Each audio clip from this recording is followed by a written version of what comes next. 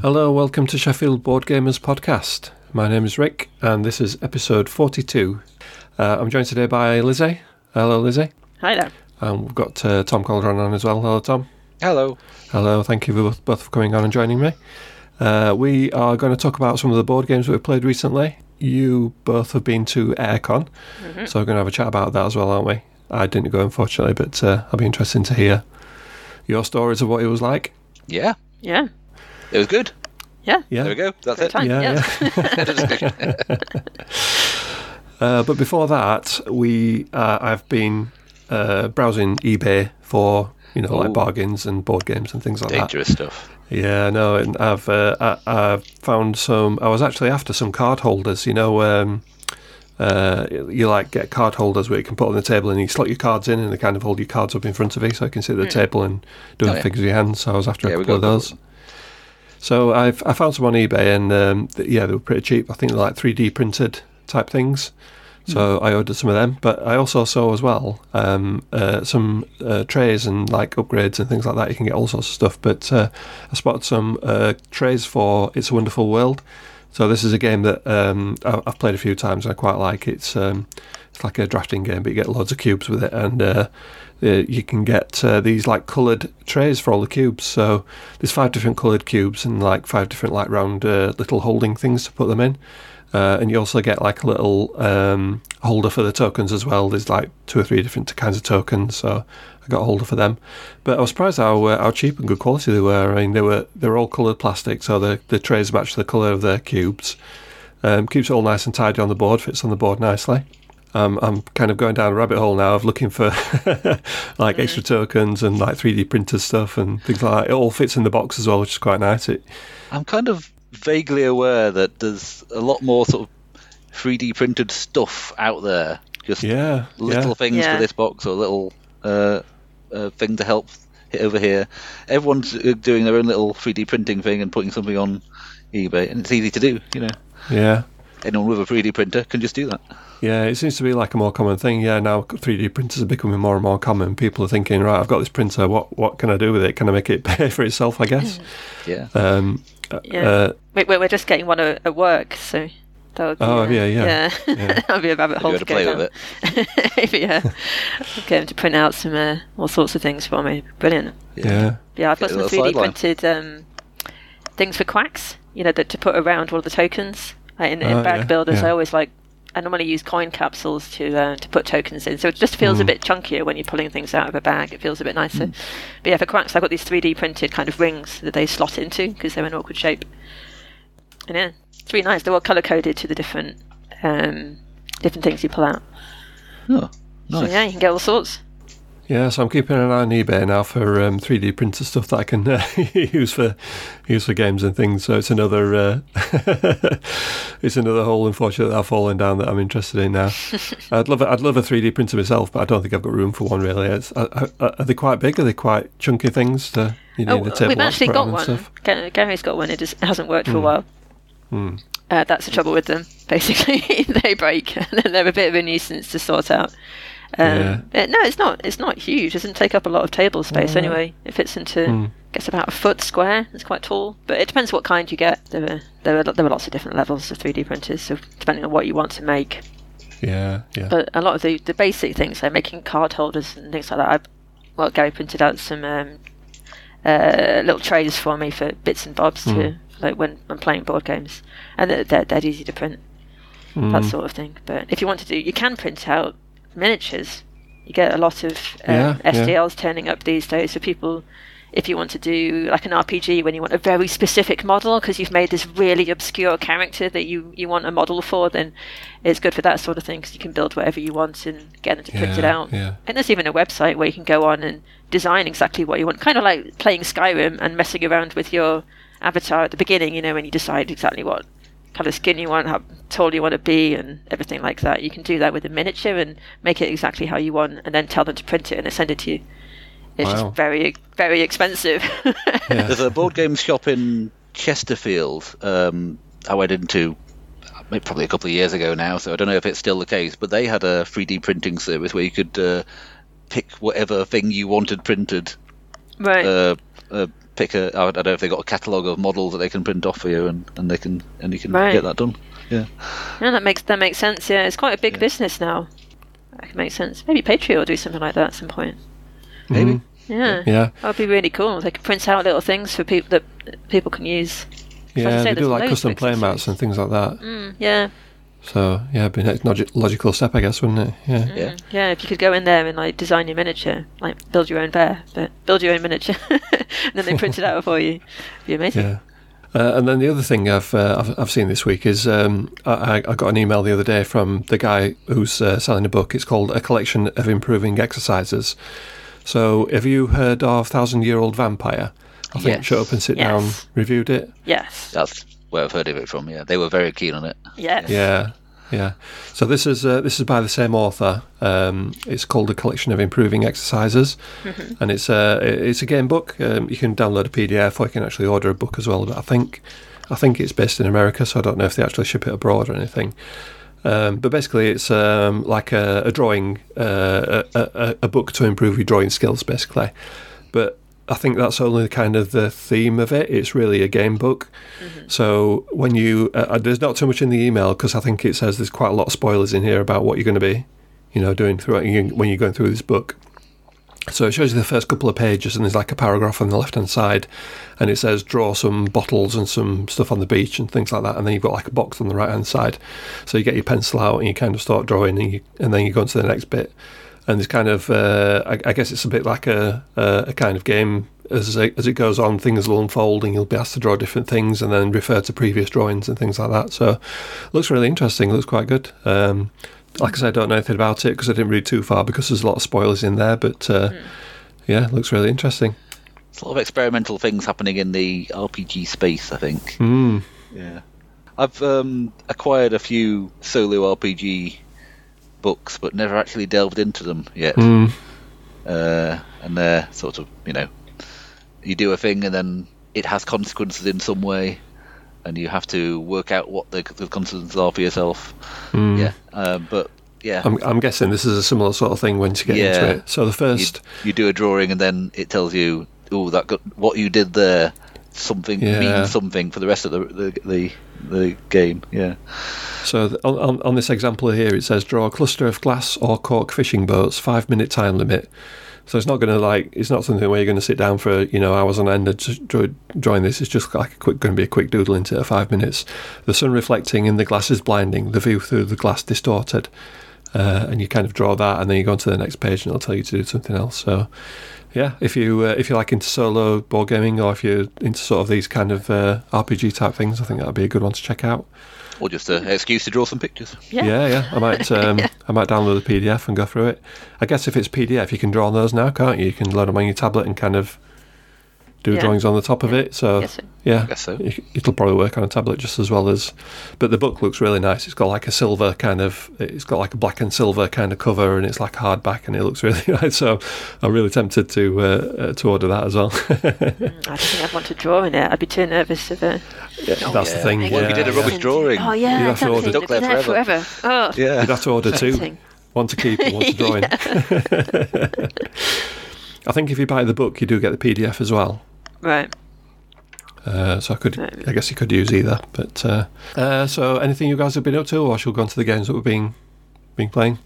Well, the main thing we've been up to is Airecon, and that's our main discussion. So I think we'll save that for later. Yeah. Let's get on to games. Plenty of games. Okay, so I've been playing it. We played a game on Tuesday called It's a Wonderful World. So I mentioned this already, but it's a drafting game. It plays between 1 and 5 players. Takes between 30 and 60 minutes. It's a little bit like Seven Wonders kind of thing, where you kind of drafting cards and building an engine. It's a quick kind of game where it's only made up of 4 rounds. So you draft cards first of all. You got like a handful of cards, and then you pass one on. Pick one, put it in front of you, pass the rest on. You'll get some from your neighbour, pick another one, pass the rest on. So you keep going round until you've got a handful of cards. And then there's a building phase where you're basically paying resources to build these buildings. And as you build the buildings, you get more and more resources. So there's then a production phase where you get like different coloured cubes, and you need different coloured cubes to build more buildings. So you go through the different rounds, building up your engine. Perhaps you get like a lot of a certain kind of colour cube. So when you're doing the draft on the next phase, you want buildings that kind of match up with that and synergise. But you also need to be drafting cards that give you points as well. So a lot of cards will give you just straight up points. So like 10 points at the end of the game, or they'll give you a point depending on how many tokens you've got or how many types of card you've got. Because all the cards have like a type against them. So they might be military or industrial or whatever it might be, and you'll get different cards of each type, and you might get points according to that. So we played it 2-player. Me and Tracy played it. Works all right at 2-player for a drafting game. There's like some special rules in there. You can play it solo as well. I've not tried it solo, but the theme of it's quite good. It's kind of like the artwork on the cards is great. It's like futuristic and sort of utopian cityscapes, but it's not quite. It's got a few quirks to it. It's not like just usual. It's a space theme or a city theme. There's like some of the stuff you can build is like King Solomon's mines and underwater cities and Roswell and things like that. So you can imagine the theme's a bit out there. But yeah, it's a really good game. It's fairly quick. Like I said, if you're kind of rattling along, everybody knows how to play. You can play it in 30-40 minutes. 2-player game will only take 30 minutes, definitely. It's got a solo mode. It's nice and quick. There's a bit of scoring at the end, which is a bit of a pain. You kind of have to add up all your points, and you've got like a score pad where you add everything up. But it's not too bad. And then most points wins. So yeah, it's a wonderful world. It's pretty good. I think there's a new version out as well, which is just like a 2-player version. So it's more of a fantasy-inspired one, I think. And there's plenty of expansions out for it as well. There's loads of expansions that kind of give you new cards, and there's like a campaign mode in there as well, where you unlock. There's like envelopes in it, I think, and extra cards. So you unlock these envelopes, and it gives you extra stuff to play with as you're going through this campaign. So yeah, it's plenty to go at, and yeah, it's a pretty good game. I liked it a lot. It's a wonderful world. Sounds really nice. There's been a lot of drafting games happening lately. It's more of a at the club we've got 7 Wonders and we've got Sushi Go and things like that. Sushi Go's kind of a quick like card drafting game. This is more on the heavier side. There's a bit more to think about and a bit more like interaction between the cards. And I quite like how the drafting as well. It's where everybody's involved all the time. You're not waiting for your turn to come round. You're always doing something. You know what I mean? There's no waiting for the 4 people to go in front of you and then you take your turn, do your thing, and then you're waiting again. It's all go this. Once you've actually selected your cards, you're building them up, deciding which ones you want to recycle, which ones you want to build. You're getting your resources, and then it's on to the next drafting round. So it goes really quick, even though it might take an hour or something if people are taking the time, but it doesn't seem like that at all. Do you find that you kind of you pay attention to what other people are taking, or are you more concentrating on what you need, or depending on what you give to other people? Because sometimes there's definitely hate drafting in it. Yeah, right. Yeah. You can see what other people are producing. So if the guy next to me is producing a lot of green cubes, for example, you don't want to be passing green cards to him, but there isn't a way to get rid of them really, apart from taking them. So you can't, like, in 7 Wonders you put it to one side, don't you, and you can exchange it for money, or you can build it as part of your wonder. In this one, you either draft it or you pass it on. There's no other options in there, so it might be something that you don't particularly want. Right, yeah. Sometimes you can just end up making it worse for yourself than if you're just giving it to them. Just taking something you don't need at all. The cards that you don't need, you can recycle them. There's like a recycle bonus. So at the end of a round, once you've drafted everything, you can chuck it away and get a cube. So it's not a complete waste. You always get something out of it. Yeah. But yeah, you're definitely keeping an eye on what other people have got and how they're progressing. Yeah. Oh, this is a blue one. This is going to be too good for them. I'm going to keep this one. Even though I've got no option of building it, I'm not going to build it. I'm just going to keep it and take the bonus off it. Yeah. So that's what I've been playing. It's a wonderful world. What about you guys? What have you been up to? Well, I've been playing another drafting game. This is one that I picked up at Airecon from the Bring and Buy. Well, okay, Paula picked it up from the Bring and Buy. This is Fields of Green, a 2016 game, so a little older now. Really? Which is a reskin, a retheme of a 2012 game. So it's like a proper classic. Which was Among the Stars. And instead of having lots of science fiction-y, spaceshipy things, you're just building in Fields of Green a farm, and you're drafting cards which are fields. You might build a tomato field, or it might put some donkeys down next to it, or a nice building which gives you a tractor. It's actually, I don't know. I think I have actually played Among the Stars once, and thought it was kind of okay. And Field to Green is very nice. It's quite quick. I've played it mainly as a 2-player game, me and Paula, and it takes about 45 minutes or so, which is about what it says on the box. Mm-hmm. Everything sort of builds up nicely. You just it spreads quite a long way across the table, but you're just putting down. You just pick a certain mixture of cards. Like I might at the start of the round choose 2 fields, 3 livestock, a building, and 2 constructions, or something. That adds up to 7, doesn't it? Anyway, I choose 6 cards. Paula chooses 6 cards, and we mix them all together. And then that's what we're choosing from. That's the specifically 2-player rules. I think with more players you do proper drafting, as in you choose a set of cards and you take one and pass them on. Mm-hmm. But these all fit together. The fields need water, and you need to put them close to a water tower. I think in Among the Stars there were things that needed power, and you had to not put them near a power generator. So it's the same sort of thing. Right, yeah. And the animals need food, and every round you have to take whatever water you've got and assign them to the things that need water, and they produce food, and take the food that you've got and assign them to the things that need food, and they produce money. So you're building up this engine of I can't have too many things that need water, I can't have too many things that need food, I've got to have this nice balance, and I've got to make this engine that generates things. And it does matter where you put things a little bit, because some of the cards have like this produces 1 food, or if it's next to these other things, then it produces 2 food. The constructions add lots of different things, like if this is, you can put this next to something and just do what it does again, or whatever. And the buildings are mainly end game points, so you sort of go in in the later rounds, you pick more buildings and try to build them to get points. And there's only 4 rounds. It builds up quite quickly. It all fits together, and it's a nice, satisfying little thing before it gets too crazy and overwhelming. It finishes. I think it's a nice game, and I think I much prefer a nice, sedate farming game to a science fiction. Yeah, what is setting. It about board gaming and farming games? I don't know why. Well, just better. The trend has gone towards more pastoral and pretty nature things. Yeah. Than zombies and science fiction these days, I think. I don't know if that's just our corner of the hobby, but yeah, I think they were ahead of the trend there. I think there's something that's kind of quite intrinsically a gentle game as well. Where you're sort of building up. I don't know. Put down another thing. Work better at being. You put down another thing. Yeah. We're all building things. Yeah. Yeah. None of the things I build are I destroy all your cows. It's just I'm building my own thing. You're building your thing over there. That's great. Yeah. Yeah. Everyone's happy. Some people are happier than others.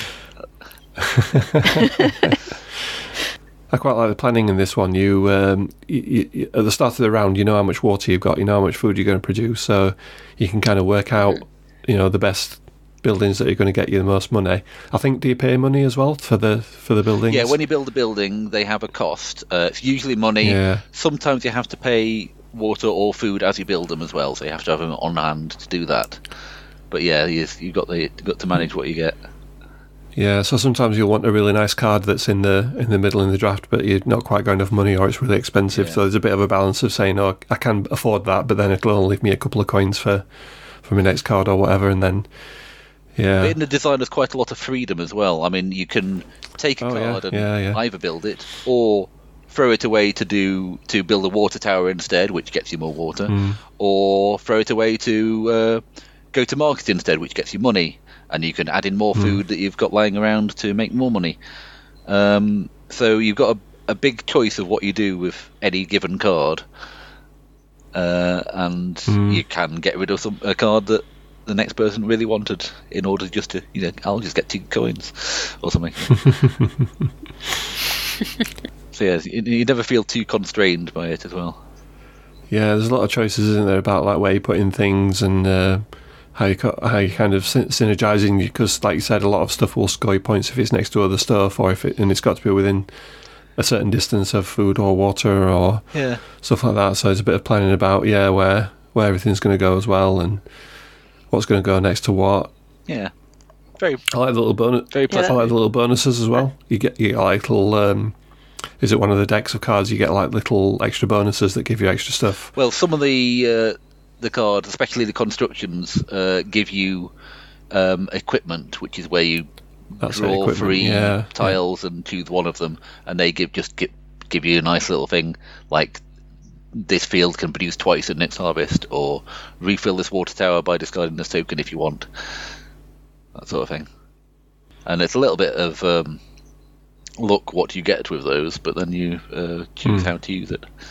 Yeah, me and Tracy have played it a couple of times 2-player, and we've enjoyed it. I think the 2-player mode works okay. It's kind of drafting cards out in the middle into it rather than doing a normal kind of pick a card and pass it on. There's like some in the middle of the table that you can choose from.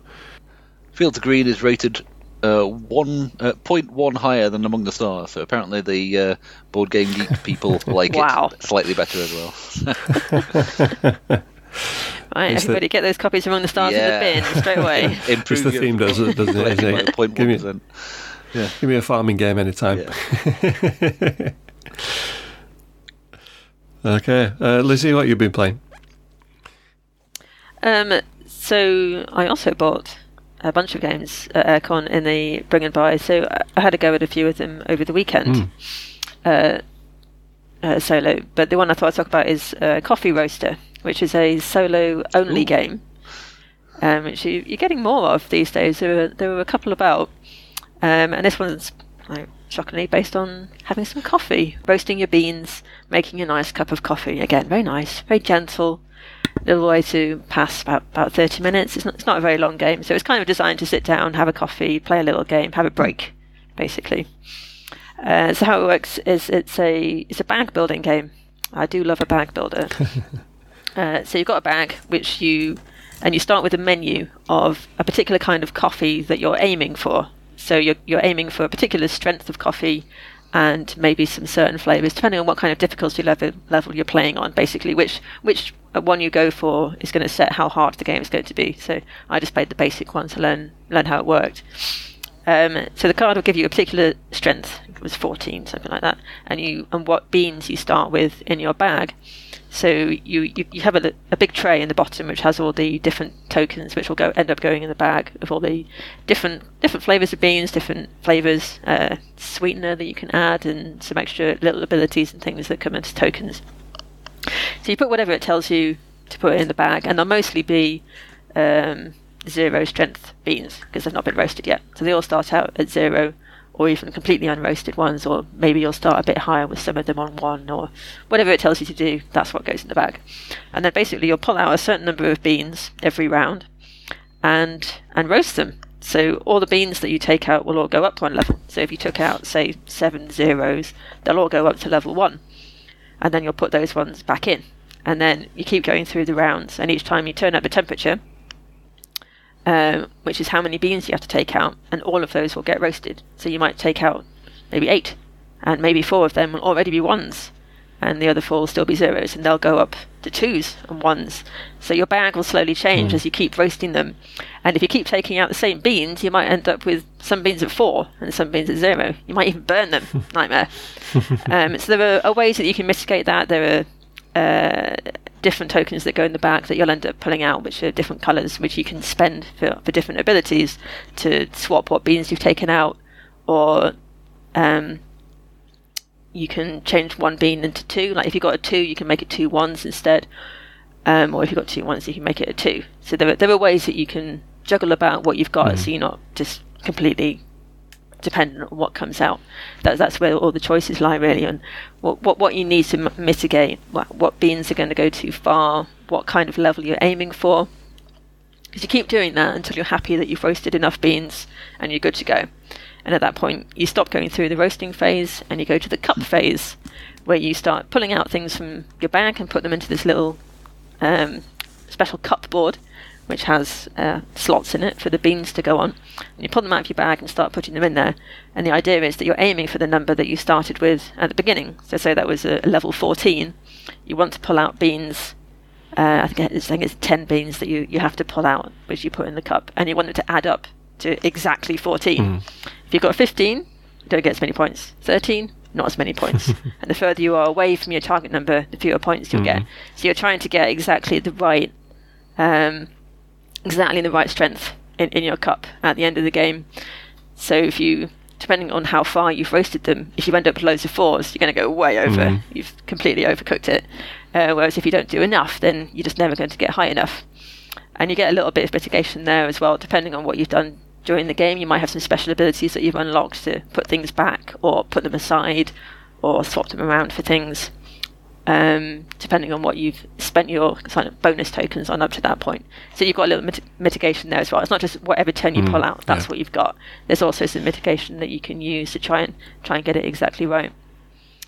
And I really enjoyed it. It was a really nice little game. It's quite straightforward, but I think there's quite a lot of scope there. I can imagine it being harder. It will be quite difficult to get exactly the right amount and figuring out how far you want to push it.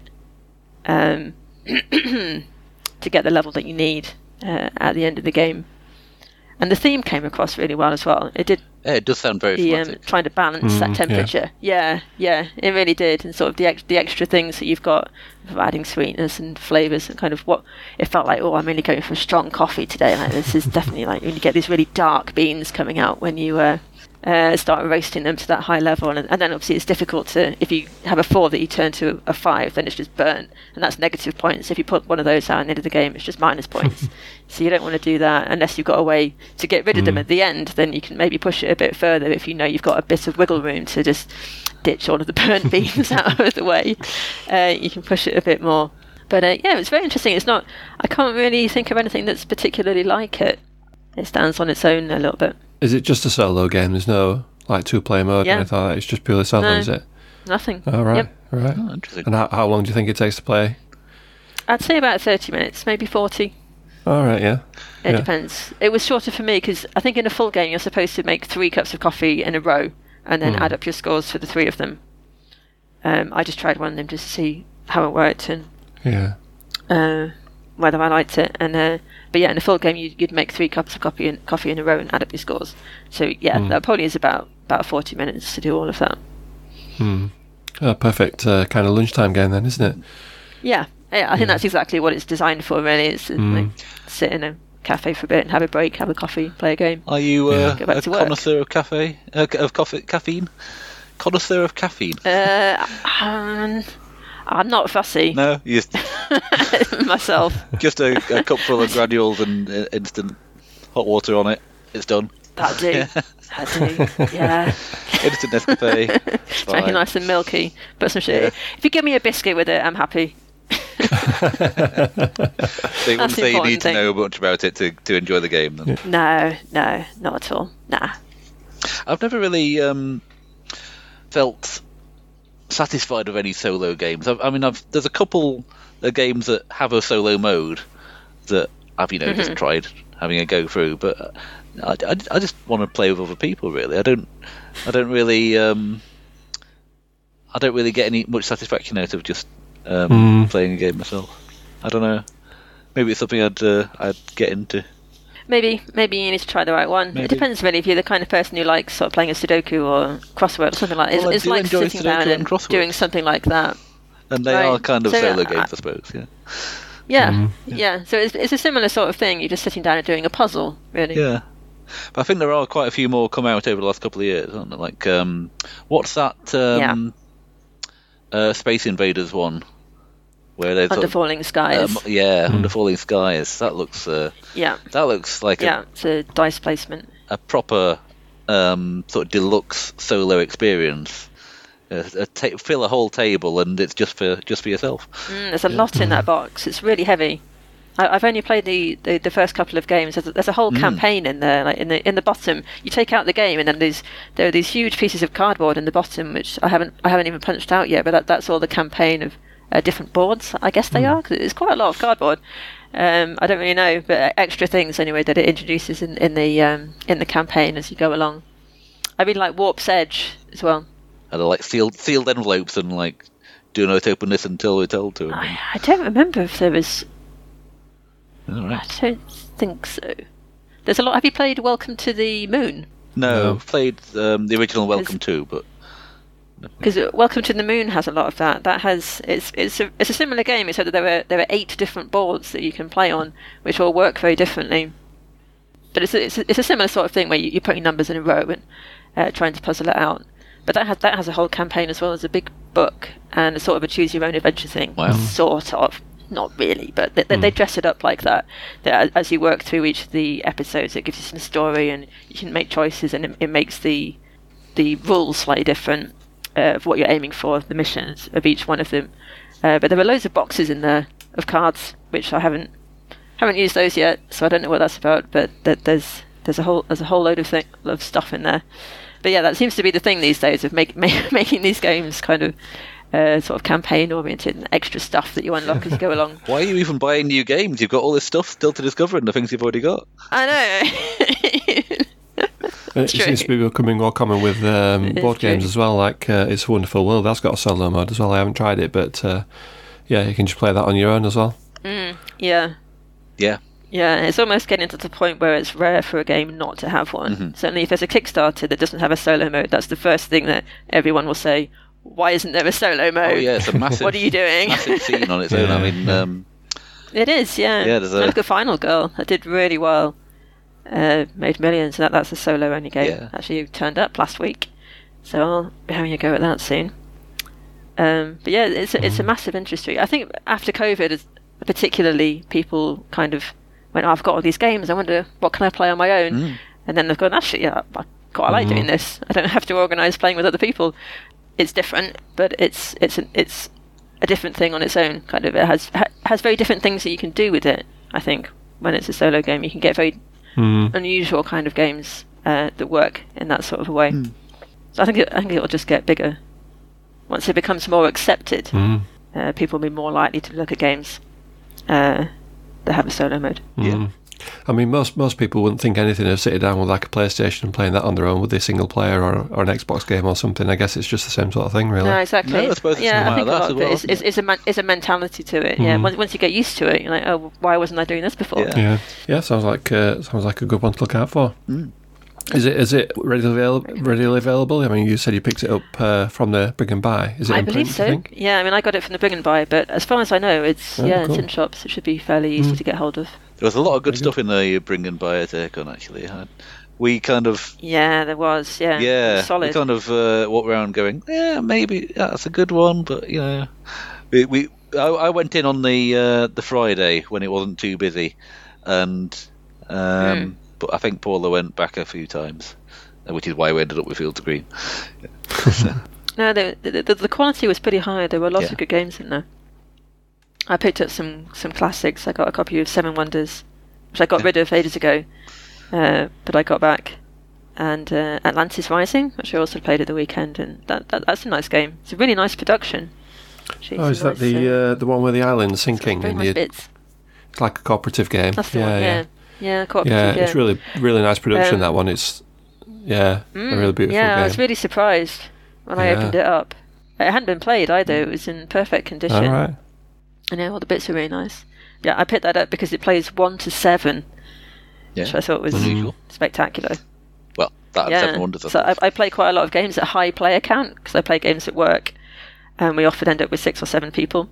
So I spend most of my time these days either playing games with 1 or 2, or 6 or 7. It's one way or the other. I don't actually play mini games at 3 or 4, which is weird. That's just the way it is. Yeah, I think at one point that used to be the most common sort of player count because it was like the family, wasn't it? It was like the people who were in your family, but now I guess it's that's changing a little bit as well. Yeah, hence Seven Wonders as well, because that's just the best game. If you want a game for 6 or 7 people, it's just the obvious one to go for. Works pretty much the same as with 7 as with 3. Yeah. Yeah, exactly. So I'll just buy it again. It's still a good game. Classic. Is it the is it the new one with like the silver card backs, or is it the original one? Yeah, it was cheap. you know, I like the guys at work, but not that much. So I just picked up a used copy. Yeah. But yeah, there were a lot of interesting games in there. The quality was pretty high. There wasn't the usual sort of massive table of copies of Monopoly that you usually get at these things. There was a lot of interesting stuff. And how does the pricing work? Do people kind of put their own prices on it, or is it priced up based on? Like, I think everyone sets their own like price, but you can change it during the convention. I think so. So if you put your copy of Seven Wonders on at £20, then to see that there's 3 other copies priced at £10, and you go, all right, maybe, we'll go back in and change that. Yeah. So you can see as well, because there's an app. Well, it's not really an app. It's the website. Basically, you can log in with your email address, and it'll tell you what games you've got in there, how many of them you've sold. But you can also look at what's in the library, and you can, if there's a particular game that you want, say you're looking for Seven Wonders, you can type in Seven Wonders, and it will tell you, there's a copy at £20, and there's one and there's 2 at 15. So you know what's in there. So sometimes that's pretty good. Yeah, you can, that's good. Have a look if there's something that you want. And then you can look as well, say, I picked up the copy of this game. I wonder if there's a cheaper one around here, and check. Yeah. So there were 3 copies of Nussfjord in there. There was one for 50, one for 30, and I picked up one for 20 something. It's a nice game. It is a good game. I played that as well, and I enjoyed it a lot. Yeah, it's pretty nice. That was a good one to pick up. I've been after it for a while. It doesn't seem like you never really get it cheap. So, but the app is really useful for that, of having a look what's in there. Even when you're inside and walking around, you can check kind of what do I need to be looking for. They tried to organise it on a Friday. It was organised by price, the actual physical games, but it just slowly lost any sort of organisation over the weekend, which is fair. It's very hard to keep that going. Throw a game onto the shelf wherever there's a space, yeah. After a while, but you don't want to shuffle them all around all the time. Yeah. But no, it's very organised. You log everything in, so you have a list of your games, how much you want it to be put on for, and they give you a barcode which you print out and stick on your game, which has the price on it, and then that registers it to you. There's your copy of the game. So then people go and buy their stuff, and at the end they'll know how much they owe you, and you just go and say, "Can I check out, please?" And they give you how much money you've made. And that's it. I think the whole convention seemed very hassle-free and pretty well organised. Actually, I think getting in was no problem at the door. It always seemed to be open. However early I went, the library worked well. It was already open. There was never a queue. You just walked in. That was. It never felt that busy either. Unlike the UK Games Expo, where sometimes you're really sort of struggling to move at all. Especially last year, felt quite busy. But they have fine. I think they have had higher numbers than they had last year, so it's continued to grow. I think a lot higher as well. But they've moved to the other part of Harrogate Convention Centre now. So they were using like one half of it, and now they're using the other half instead, which is bigger halls. So it still felt spacious, and there was plenty of room to play in things. Yeah, I never struggled. I have got some figures here. Figures. We like figures. I found out data. Yeah, I had a quick look beforehand, like research and everything. Wow.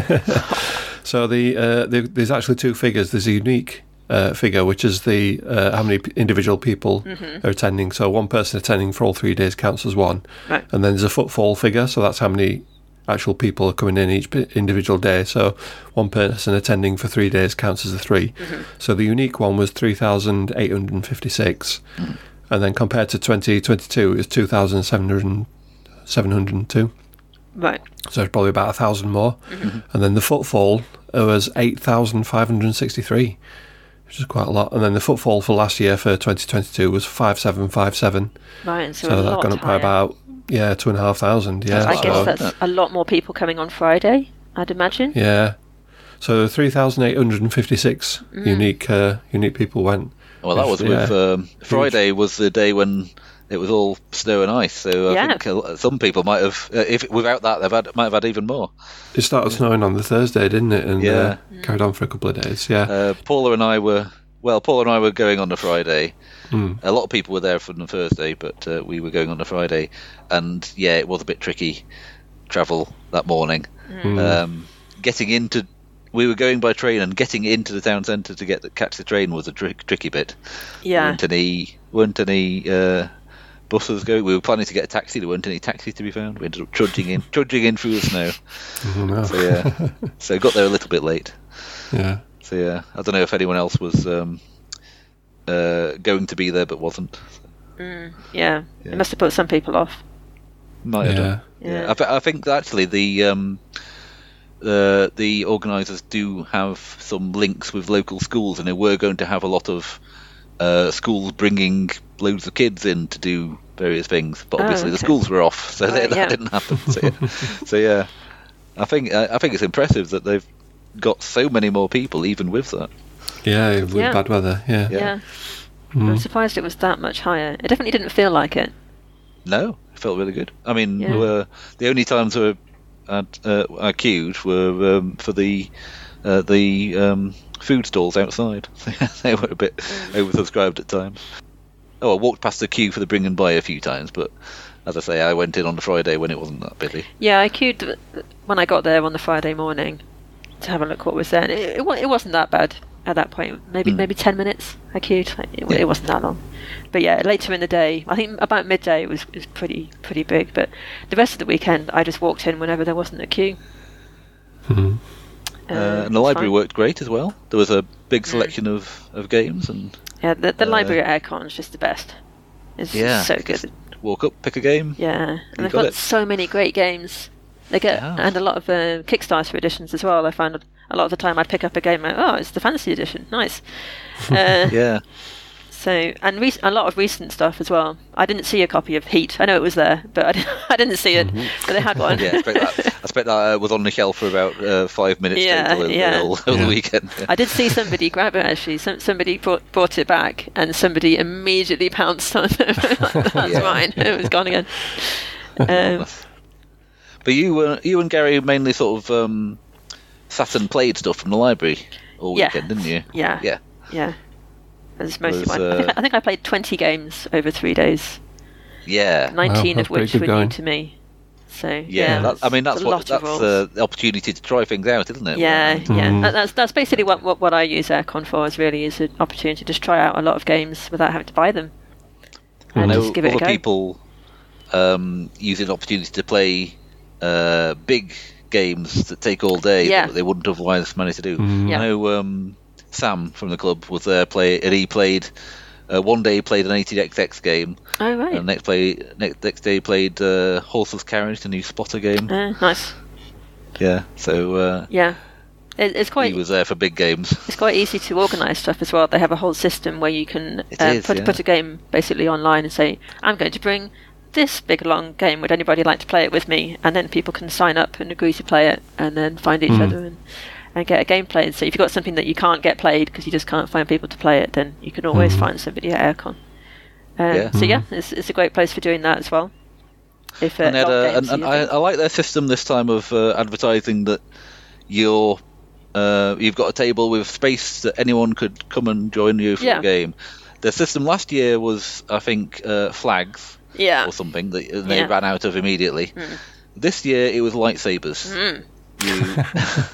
You got a lightsaber, put it next to you, put it on your table, and anyone knew, right, there's I could join them for a game. Yeah, it's good. You can see it from miles away, and it worked. Yeah, it was great. People would come up and ask. There were some around to join. So it sounds really well organised and well presented and everything. Yeah, I guess they've been doing it for a few years now, so they'll be getting it down, won't they? As to what people want out of it. There's definitely a lot of love has gone into it. It's definitely run by people who just love games. You can tell it. So there's a lot of One thing I didn't do at all this time was any of the events that they have.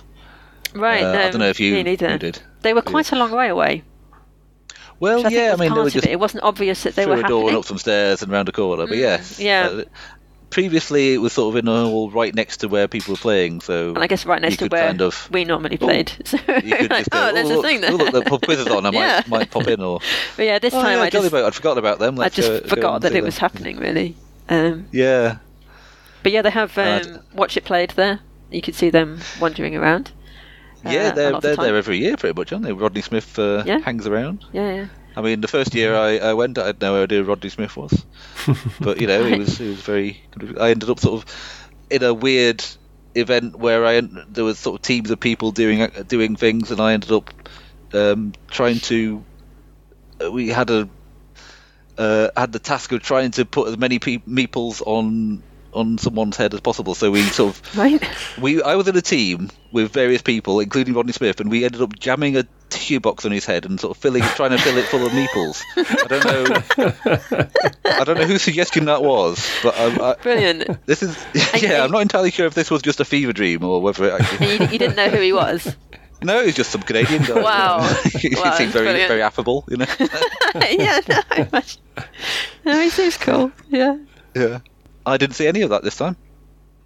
I didn't see any of the celebrities who were hanging around. Rodney Smith and Paula Deming and Matthew Jude and all that. Yeah. Well, yeah. There were seminars and things you could go to as well, and they had some designers. I think David Turtsey was playtesting some stuff. Right. Yeah, I did hang around the playtest and demo zone for a bit. Mm-hmm. There were some tables that people could book in that bit just to show people their games, and some of them were, beginning designers sort of starting out. There was quite a few people from the Sheffield playtest group actually. Were there? There's Matt with his War of the World games and Rick with his zombie game. Different Rick. But yeah, there's a couple of established designers there. David Turchie had a table for a bit. Surprise Stare didn't have a stand in the main exhibition space. They just had a demo table because they were just showing a couple of their upcoming games. Three Sanchos and Last Bug Standing in the Circle of Doom, which is nice. But yeah, I hung around the playtest zone a bit and tried some games. Which was fun, and the sales area was its own room. In previous years, it's sort of been sort of in the middle of the room. You got some people playing on that side, people playing on that side, and then all the stands in the middle. In this one, the first room you were in had all the stands, all the sales and everything, and then you walk through, and then there were all the playing halls. All right. Yeah. So they separated them out a bit. They did, yes. Which was nice. Compared to UK Games Expo, where there's just a overwhelming, massive number of things that you'll never get around to look demos, at. Yeah. This you can walk around the stands, see quite a lot of the stuff. I feel like a few demos. There were some larger companies this time. I might be wrong about that, but they were definitely demoing the new cooperative version of King of Tokyo, which I meant to play, but it was always busy. I didn't see that. Yeah, that was there. Yeah. I had a quick explanation of it, but I was on my own at the time, and by the time when I was with people were playing it. Yeah, it looked kind of cool. It has a big volcano in the middle. Yeah. It seemed like a cross between King of Tokyo and the Loop, if you've played the Loop, where it kind of spits out cubes from it spits out dice from the volcano in the middle, and depending on what side they land on, that's what the enemy kind of does. It might spawn minions, or it might do a big attack, or something like that, depending on where they've rolled and which side they've rolled. And then this sounds very different to King of Tokyo. That bit, that's completely different. But then you play monsters, and you're rolling dice in the same way that you normally are, and you can attack the big monster in the middle, and you get energy, and you can spend the energy on cards, which give you abilities, and that all looks kind of similar. All the green cubes are still there, that's the same, and the dice are mostly the same. They had some other sides on, which I guess were killing minions, I would guess, was one of them, and things like that. Not quite sure. And then there were some big cards, which were the different bosses, and there were 3 bosses in the starter set. I assume there will be expansions. I'll be shocked if there aren't. Yeah, definitely. And that sort of explained the different rules depending on which particular monster that you were playing against, how they worked. I guess they work slightly differently, but that was as far as I got with it. So this is quite a few films into the Godzilla series where it's not so much, deeper, meaningful allegory on nuclear war and more, oh no, monsters attacking, how do we deal with them? Oh, get monsters to fight them. Yes. Oh, it's a guy in a rubber suit. Standing on model houses. Yeah. I assume it's not, it's not out. There's quite a few different things. There was a lot of... there were some big companies that had stands and some local, smaller companies. Yeah. Yeah. I was helping out on Stuff by Bez stall a couple of hours each day, which was fun. A fair number of people coming past and being attracted by some quick fun card games. Yeah, had a lot of fun doing that. It's a bit of an easier sell saying, here's this game and I can explain in 30 seconds, rather than here's this big strategy game that I promise you'll love it, but it's gonna there's kind of a lot to it. So have you got 10 minutes for me to explain it to you? That would be a bit of a hard sell. But yeah, I had the easy job.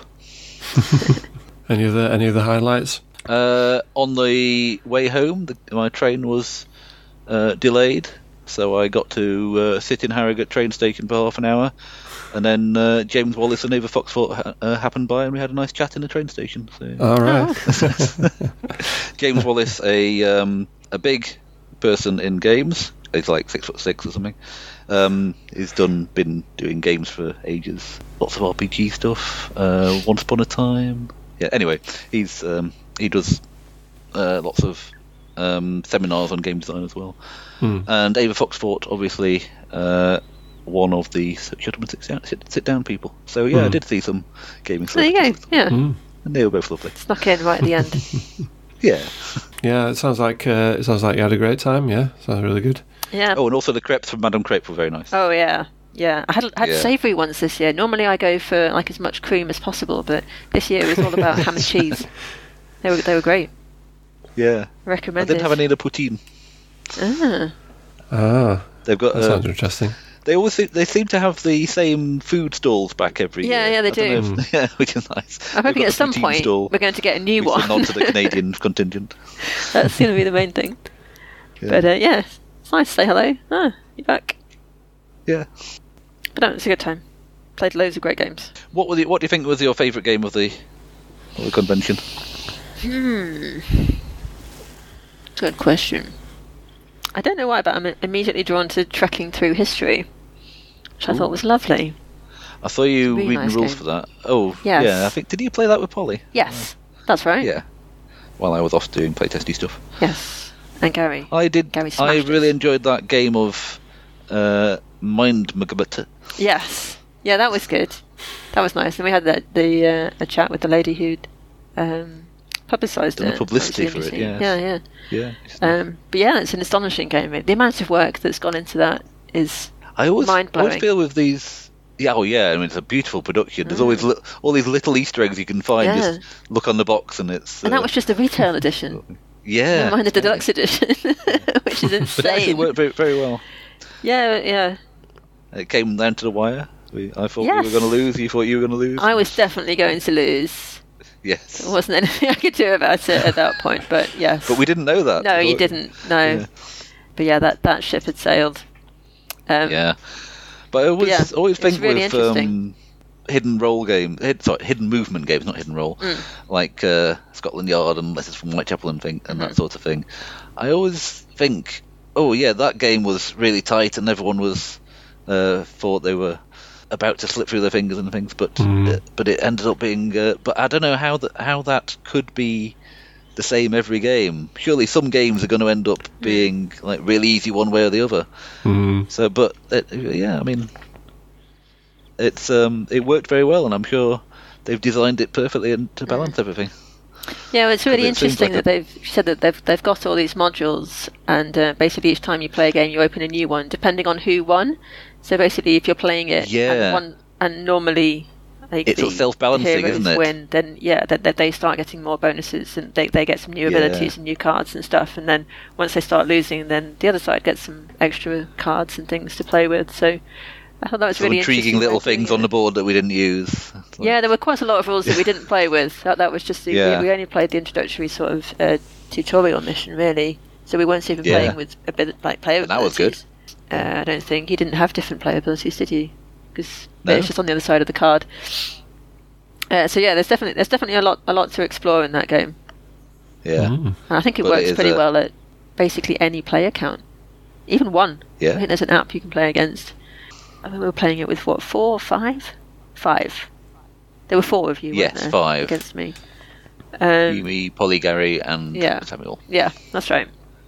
And that works really well. But I know it works really well as a 2-player game as well. So I think that was probably my favourite at the convention. Yeah. We had a go at the Turing Machine. Just Turing Machine. Yeah, we played that. Oh, that looks interesting. We didn't play it together. It is an interesting... It's a nice package. Yeah. Yes. It's a very intelligent game. I can't say that it's fun. But it's very impressive. I love doing that sort of thing, but it just seemed to be a bit quick for what it was. Yeah. Well, and it could definitely be done on an app. It's a sort of a deduction game where you get more bits of information about what the code is by asking. Well, put together a sort of sample code. Like, I think the code might be 147, so I'll try that, and then ask some questions about it.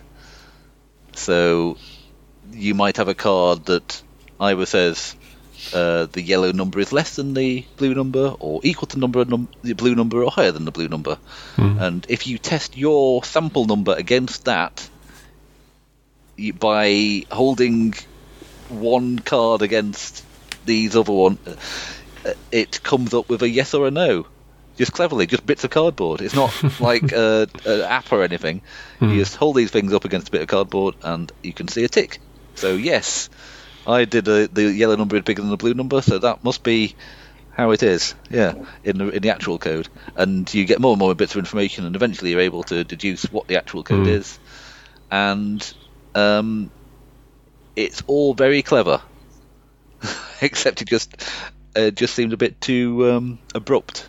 Like it took 5 minutes picking out all the right cards and setting them up, and then I had 2 guesses and I got it. It definitely took me longer to find the right cards that we needed to play the game than it did to play the game. Really? Wow. And it's all very impressive and clever. Yeah. You could do it with an app, much easier. But you could just do it in an app, yeah. You don't need all of that cardboard, like showing. No. It's kind of interesting to see this is sort of what's going on behind the scenes, if you see what I mean. Like, yes, it's one of these things that's... You could just use an app and play it on your own on a phone, and that would be fine.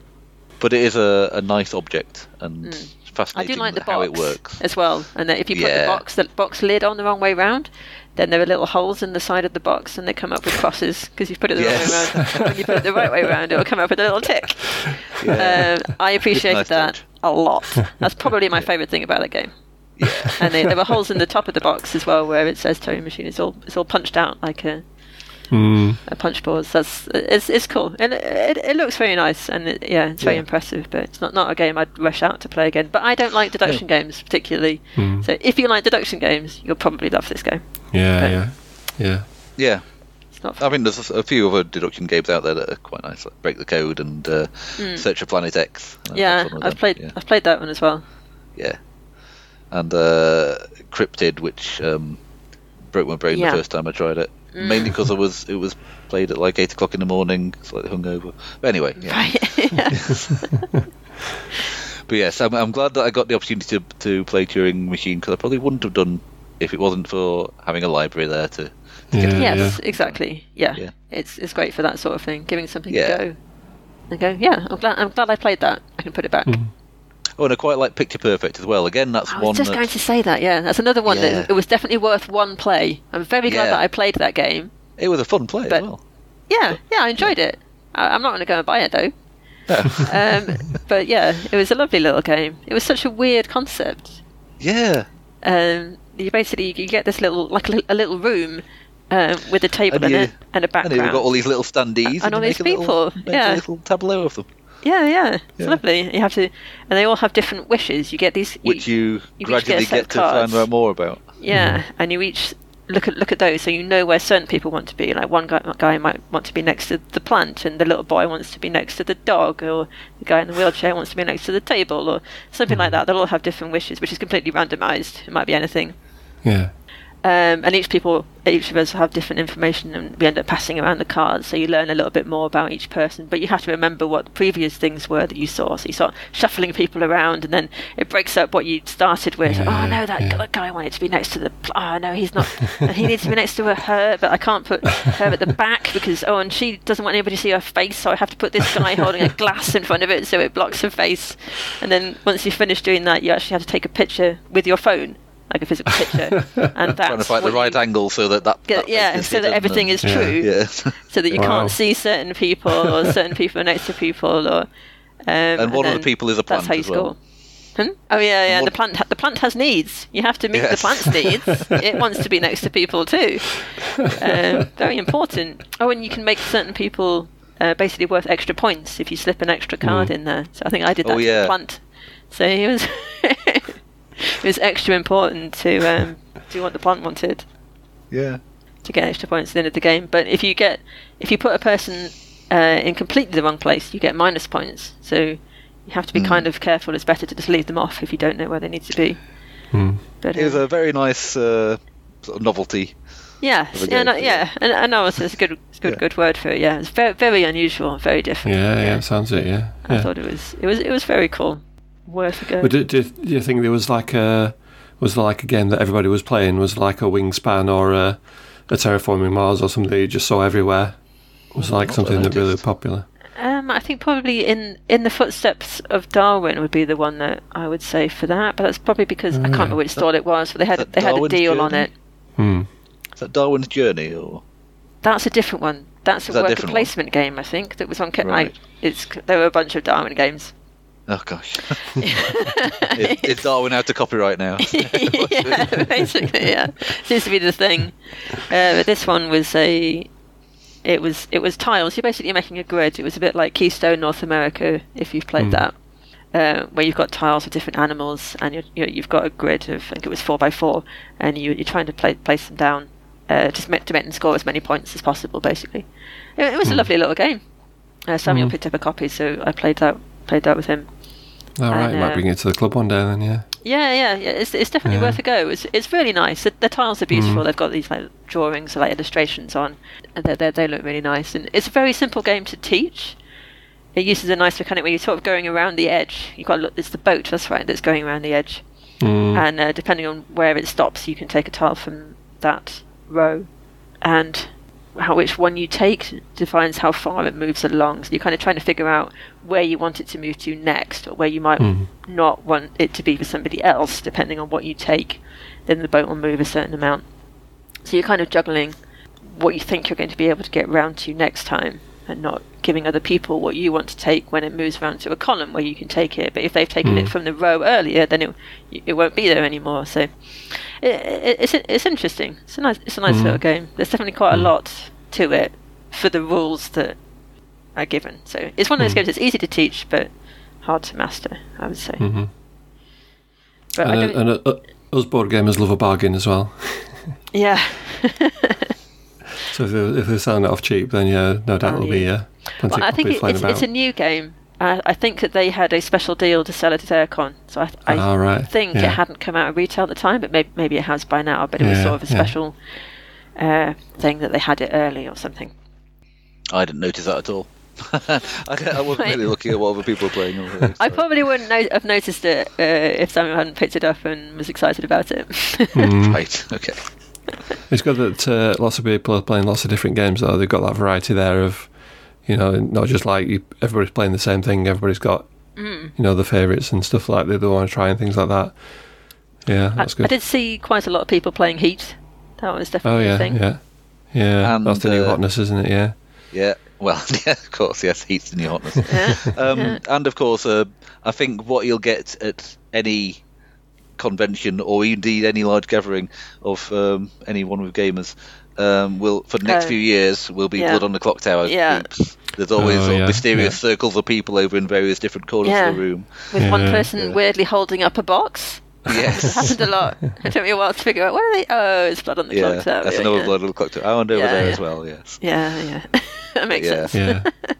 I guess, like you were saying, where people get together to play the heavier games and the long games, it's an ideal place to play. Yeah, it's something where you need quite a few players, get everybody together. You can always rub somebody in, can't you? Spouse, can you? Yeah. Blood of a Clocktower, I think you can play with a fairly small number, but it's better if you've got 10 or 15 people. Yeah. So yeah. Okay. Any other last thoughts? Or Airecon's great. Yeah. Yeah. Recommended. Yeah. Definitely going to try and get there one year. And one thing I heard in an interview with one of the organisers, Mark Cook, who's the tall one, I think is usually referred to. And one thing he said kind of struck me, and I think that's kind of why they always do such a nice convention. He said that he and some of the other people always try and get out into the halls and sort of try and get the feeling of what it's like. They're not just sort of working out who's where and you're trying to do all the organisation stuff. They're trying to get the feeling of what it's like to be in the halls, and they're trying to work that out to be as good as possible every time. That makes sense. Yeah, it always has a very good atmosphere. It at does. Airecon, somehow. I don't really know how to explain that or why that would be different at any other convention, but it always feels very friendly. And it that feels does seem like to be the whole a focus for them. Yeah, the experience is designed for everybody to enjoy themselves. That's the most important thing. That's the priority. Is that everybody has a good time, and you always get that impression from Airecon. They've really put a lot of thought into it about what are people's experience going to be like, and how can we make it better. Yeah, and If anything, if I had to choose one convention to go to, I think it would be Airecon. Yeah, I think I'd be the same. Even over the expo. Yeah. Yeah. It's always a good time. Yeah. And it's a bit easier to get to. Yeah. It's relatively local. Yeah. Can even just drive up for the day if you want to. Yeah. Yeah, sounds great. Cool. Well, thanks for coming on and telling us all about it. Anyway, it's been good listening to your experiences and what you've been doing while you're there. So, thank you very much, Elizabeth. It's been good talking to you. Thanks for having me. And Tom, thanks for coming on again. Yeah, it's been good talking to you. That's great. Thanks, Rick. We've been the Sheffield Board Gamers. Thanks for listening to this episode, and we'll catch you on the next one. Goodbye for now. Bye. Bye. Bye.